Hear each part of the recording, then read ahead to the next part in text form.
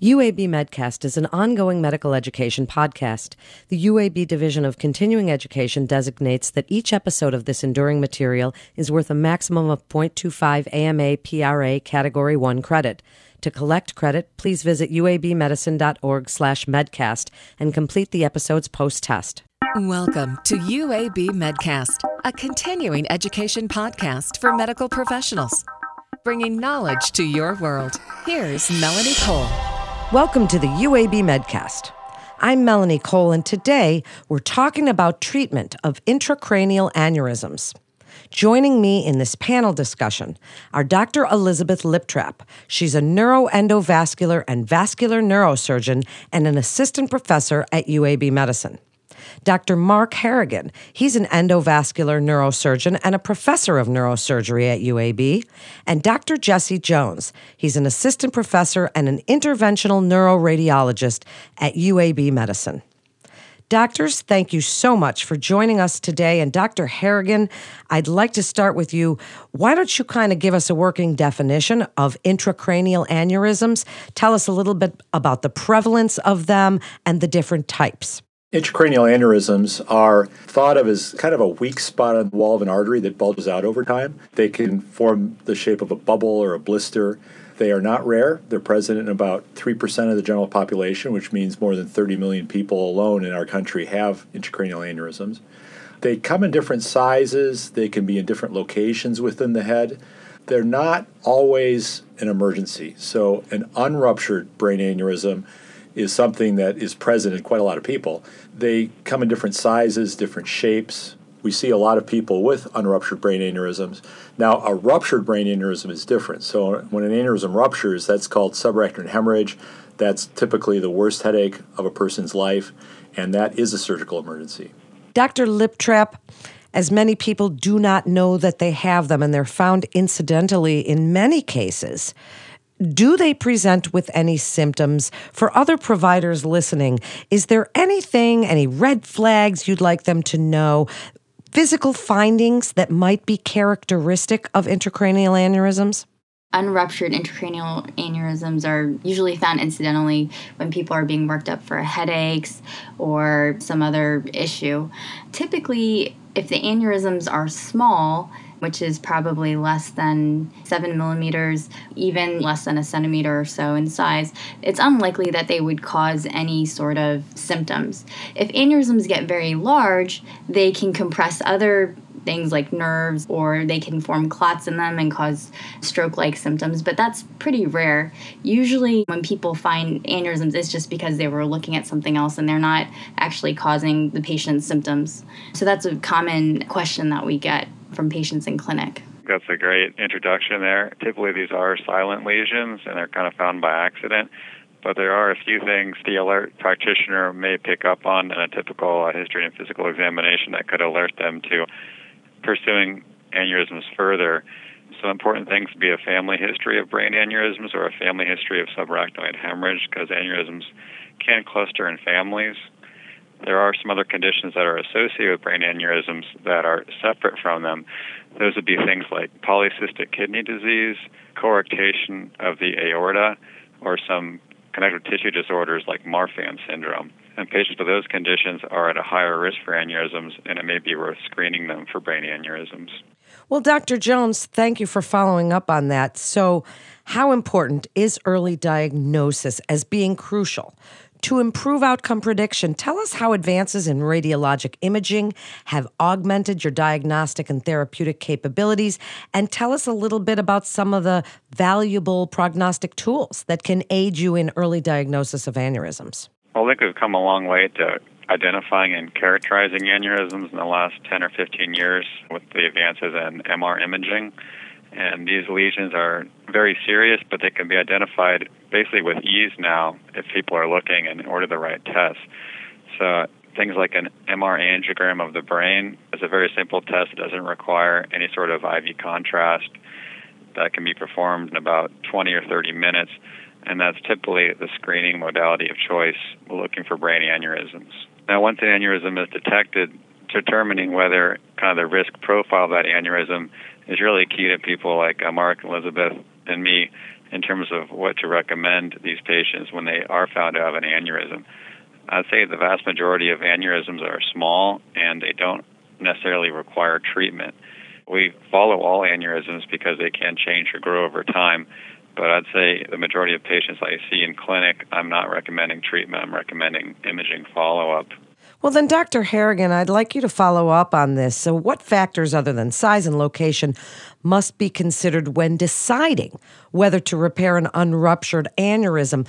Are there some treatment guidelines for these? Tell us a little bit about why you would watch and wait and what multiple criteria would have to be met for a procedure to be considered. We always address risk of rupture, and that corresponds to size and location. I'll come back to that in a second. And then there are modifiable risk factors, and then there are non-modifiable risk factors. So risk of rupture, as I mentioned, does correspond very closely to size and location. So aneurysms greater than 7 millimeters do carry an elevated risk of rupture, 7 millimeters in diameter.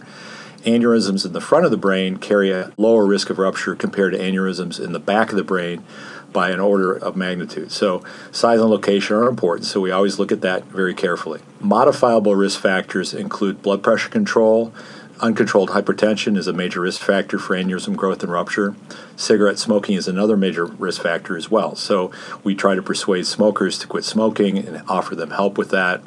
Non-modifiable risk factors would include like a family history, but that can just raise our index of suspicion if a person has, for example, a very strong family history of ruptured aneurysms. That might push us toward treating the aneurysm. Expectant management, that is perhaps following with surveillance MRAs, as Dr. Jones just mentioned, is a reasonable option for people with what we view as low-risk lesions, like small anterior circulation aneurysms with close attention to good blood pressure control and smoking cessation when appropriate. And I think that's a great summary of what we often talk to patients about. And then we also consider patients' age, sometimes also the patient's preferences. Some patients are very much against any sort of treatment, and some patients just can't live with the thought that there's this potential threat that they're living with. So both of those things also contribute to the decision-making process.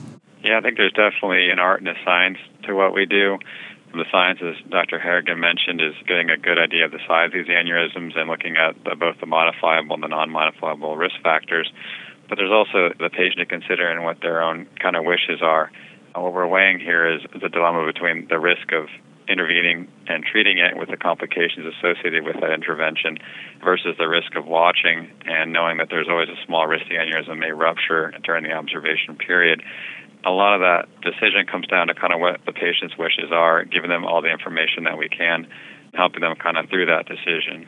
Such good points, all. So, Dr. Liptrap, as conventional treatment options for intracranial aneurysms or surgical possibly or endovascular, tell us how these treatments are decided. How do you decide? And are they insufficient when you're dealing with special aneurysms or complex cases? Speak a little bit for us about clinical indications and contraindications for institution of the procedures and describe them a little for us. When I talk to patients, say there's 3 options. One is that we can observe the aneurysm. Another is that we can do a surgical treatment of the aneurysm, and usually that would involve craniotomy, which is going in through the skull and putting a clip on the aneurysm to isolate it from the parent blood vessel so that the risk of rupture is obliterated. The other option would be to do endovascular treatment, and so that would involve going in through the blood vessels, and then there's a variety of endovascular treatments we can do, and they have a wide range, and there's always new treatments, but they can range from coiling an aneurysm, which is like putting little titanium threads in and packing the aneurysm with those. Sometimes you need to use a stent if an aneurysm has a wide neck, and there's also stents that can divert flow away from the aneurysm, and there's a variety of other new devices. The way that we decide on how an aneurysm would be treated are, one is the morphology or what the aneurysm looks like, if it has a wide neck or smaller neck, if there's any important blood vessels coming off the aneurysm, the patient's age, if they have any reason why they should or should not be on any antiplatelet agents, because some of the endovascular treatments require antiplatelet agents for a period of time, and also patient preference. Unruptured aneurysms, also the treatments vary. Typically when aneurysms are ruptured, we try to avoid any treatments that would require antiplatelet agents, obviously because there's risk of bleeding there. Is there an optimal timing for surgery for these aneurysms, Dr. Liptrap? For ruptured aneurysms, we typically try to treat those aneurysms within 24 hours if possible, because there's a risk that the aneurysms can re-rupture, and that can be devastating for a patient. That's our usual practice. As far as unruptured aneurysms go, the ideal thing would be to treat the aneurysm before it ruptures. No one can necessarily predict that, but if you're observing an aneurysm and it's increasing in size, obviously you'd want to intervene because the chances of it rupturing would be greater. Dr. Harrigan, are there any measures that you'd like other providers to know to reduce operative morbidity in the treatment of a ruptured aneurysm? And tell us a little bit about follow-up care and what's involved. With patients in the acute phase after a rupture, so we're talking about within minutes to hours of a patient, say, presenting to an ED with a ruptured aneurysm, it's very important to get in touch with a neurosurgeon right away to make the diagnosis with a CT scan and to make sure that blood pressure is under optimal control. After that, depends on how neurologically well the patient is. So some patients can have a subrectal hemorrhage and have the worst headache of their life but be neurologically well. Other people get into trouble with acute hydrocephalus because of the subrectal hemorrhage and require placement of a ventriculostomy on an emergent basis. Stabilization of the vital signs, blood pressure control, contact a neurosurgeon, get appropriate scanning, and then get the patient to a center capable of treating a ruptured aneurysm. Those are all the key priorities in the acute phase. So, Dr. Jones, why don't you follow up on that? Tell us a little bit about what types of care are involved as far as the management of several aspects of care, a multidisciplinary care model, and really what's involved as you follow up with this patient. A lot of things in medicine, it takes a village, and that's why I really like being at a place like UAB where we have a comprehensive focus, brain aneurysms. In the rupture setting, as Dr. Harrigan mentioned, these people can be very sick, and having an ICU, and particularly a neuro ICU, available to manage these patients is critical to get them through the acute phase and onto a recovery. Once we're able to treat the aneurysm and reduce risk of further bleeding, we focus on the recovery period and the follow-up. In aneurysms, when they're clipped, it's fairly durable technique, but even then there's rare cases where the aneurysms can recur, or people who've had one aneurysm are increased risk of developing a second aneurysm during their life. So continued clinical and imaging follow-up is crucial for these patients.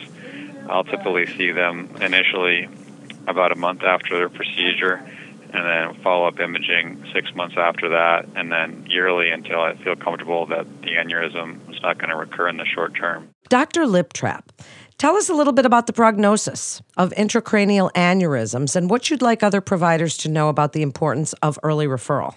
For unruptured intracranial aneurysms, prognosis can be fairly good with observation or early treatment of the aneurysm. If you have a patient with an incidentally found aneurysm, we are happy to see them. It doesn't matter how small they are or where it is. We're happy to take that on and help counsel the patients about the best course of management. Dr. Jones, what's involved in patient education for aneurysms, and what would you like other providers to know about counseling their patients? Well, I think receiving a diagnosis of a brain aneurysm can be very traumatic for a lot of patients because, as Dr. Harrigan mentioned, these aneurysms are fairly common in the population, and you'll frequently talk to a patient who said, my family member or a friend of mine had a brain aneurysm that ruptured and they had a bad outcome or they passed away, and so this can lead to a lot of stress in people's lives. So I like to do is try to reassure these people that there are treatments for brain aneurysms that are very effective and safe, and also they're empowered to change the natural history of their brain aneurysm by changing things like stop smoking and controlling their blood pressure. So there's a lot of things that they can do on their part to improve the natural history of their aneurysm. And barring that, we're available with options to manage their aneurysm. Dr. Harrigan, last word to you. Yeah, I'd like to expand on what we've been talking about along the lines of how to handle a patient with a newly diagnosed unruptured aneurysm. So, from a neurosurgical standpoint, these are very seldom true urgent matters. However, as Dr. Jones was mentioning, getting a new diagnosis of unruptured brain aneurysm is extremely stressful for people, and they need reassurance, a very sober discussion of natural history, a lot of reassurance, a focus on controlling risk factors is appropriate. When we get a referral, for example, we always try to work these people in as quickly as possible so that we can get ahead of the curve with the patient and really focus on risk factors and options. So peace of mind is something that we try to give out people as well who have been newly diagnosed with an aneurysm. Now, attention to risk factors is important. Sometimes we elect to pursue expectant management, usually with surveillance imaging like annual imaging. We also talk about activity restrictions, by the way, aren't usually necessary for people with an unruptured brain aneurysm. It's usually okay to fly, exercise, work, bend over. I usually joke that people shouldn't take up bungee jumping when they've been diagnosed with unruptured aneurysm, but aside from that, they can live a normal life as long as their blood pressure is under good control and they're not smoking. That's excellent information. Doctors, thank you so much for coming on and sharing your collective expertise for us today. A community physician can refer a patient to UAB Medicine by calling the MIST line at 1-800-UAB-MIST. And that concludes this episode of UAB Medcast. For more information on resources available at UAB Medicine, please visit our website at uabmedicine.org/physician. Please also remember to subscribe, rate, and review this podcast and all the other UAB Medicine podcasts. I'm Melanie Cole.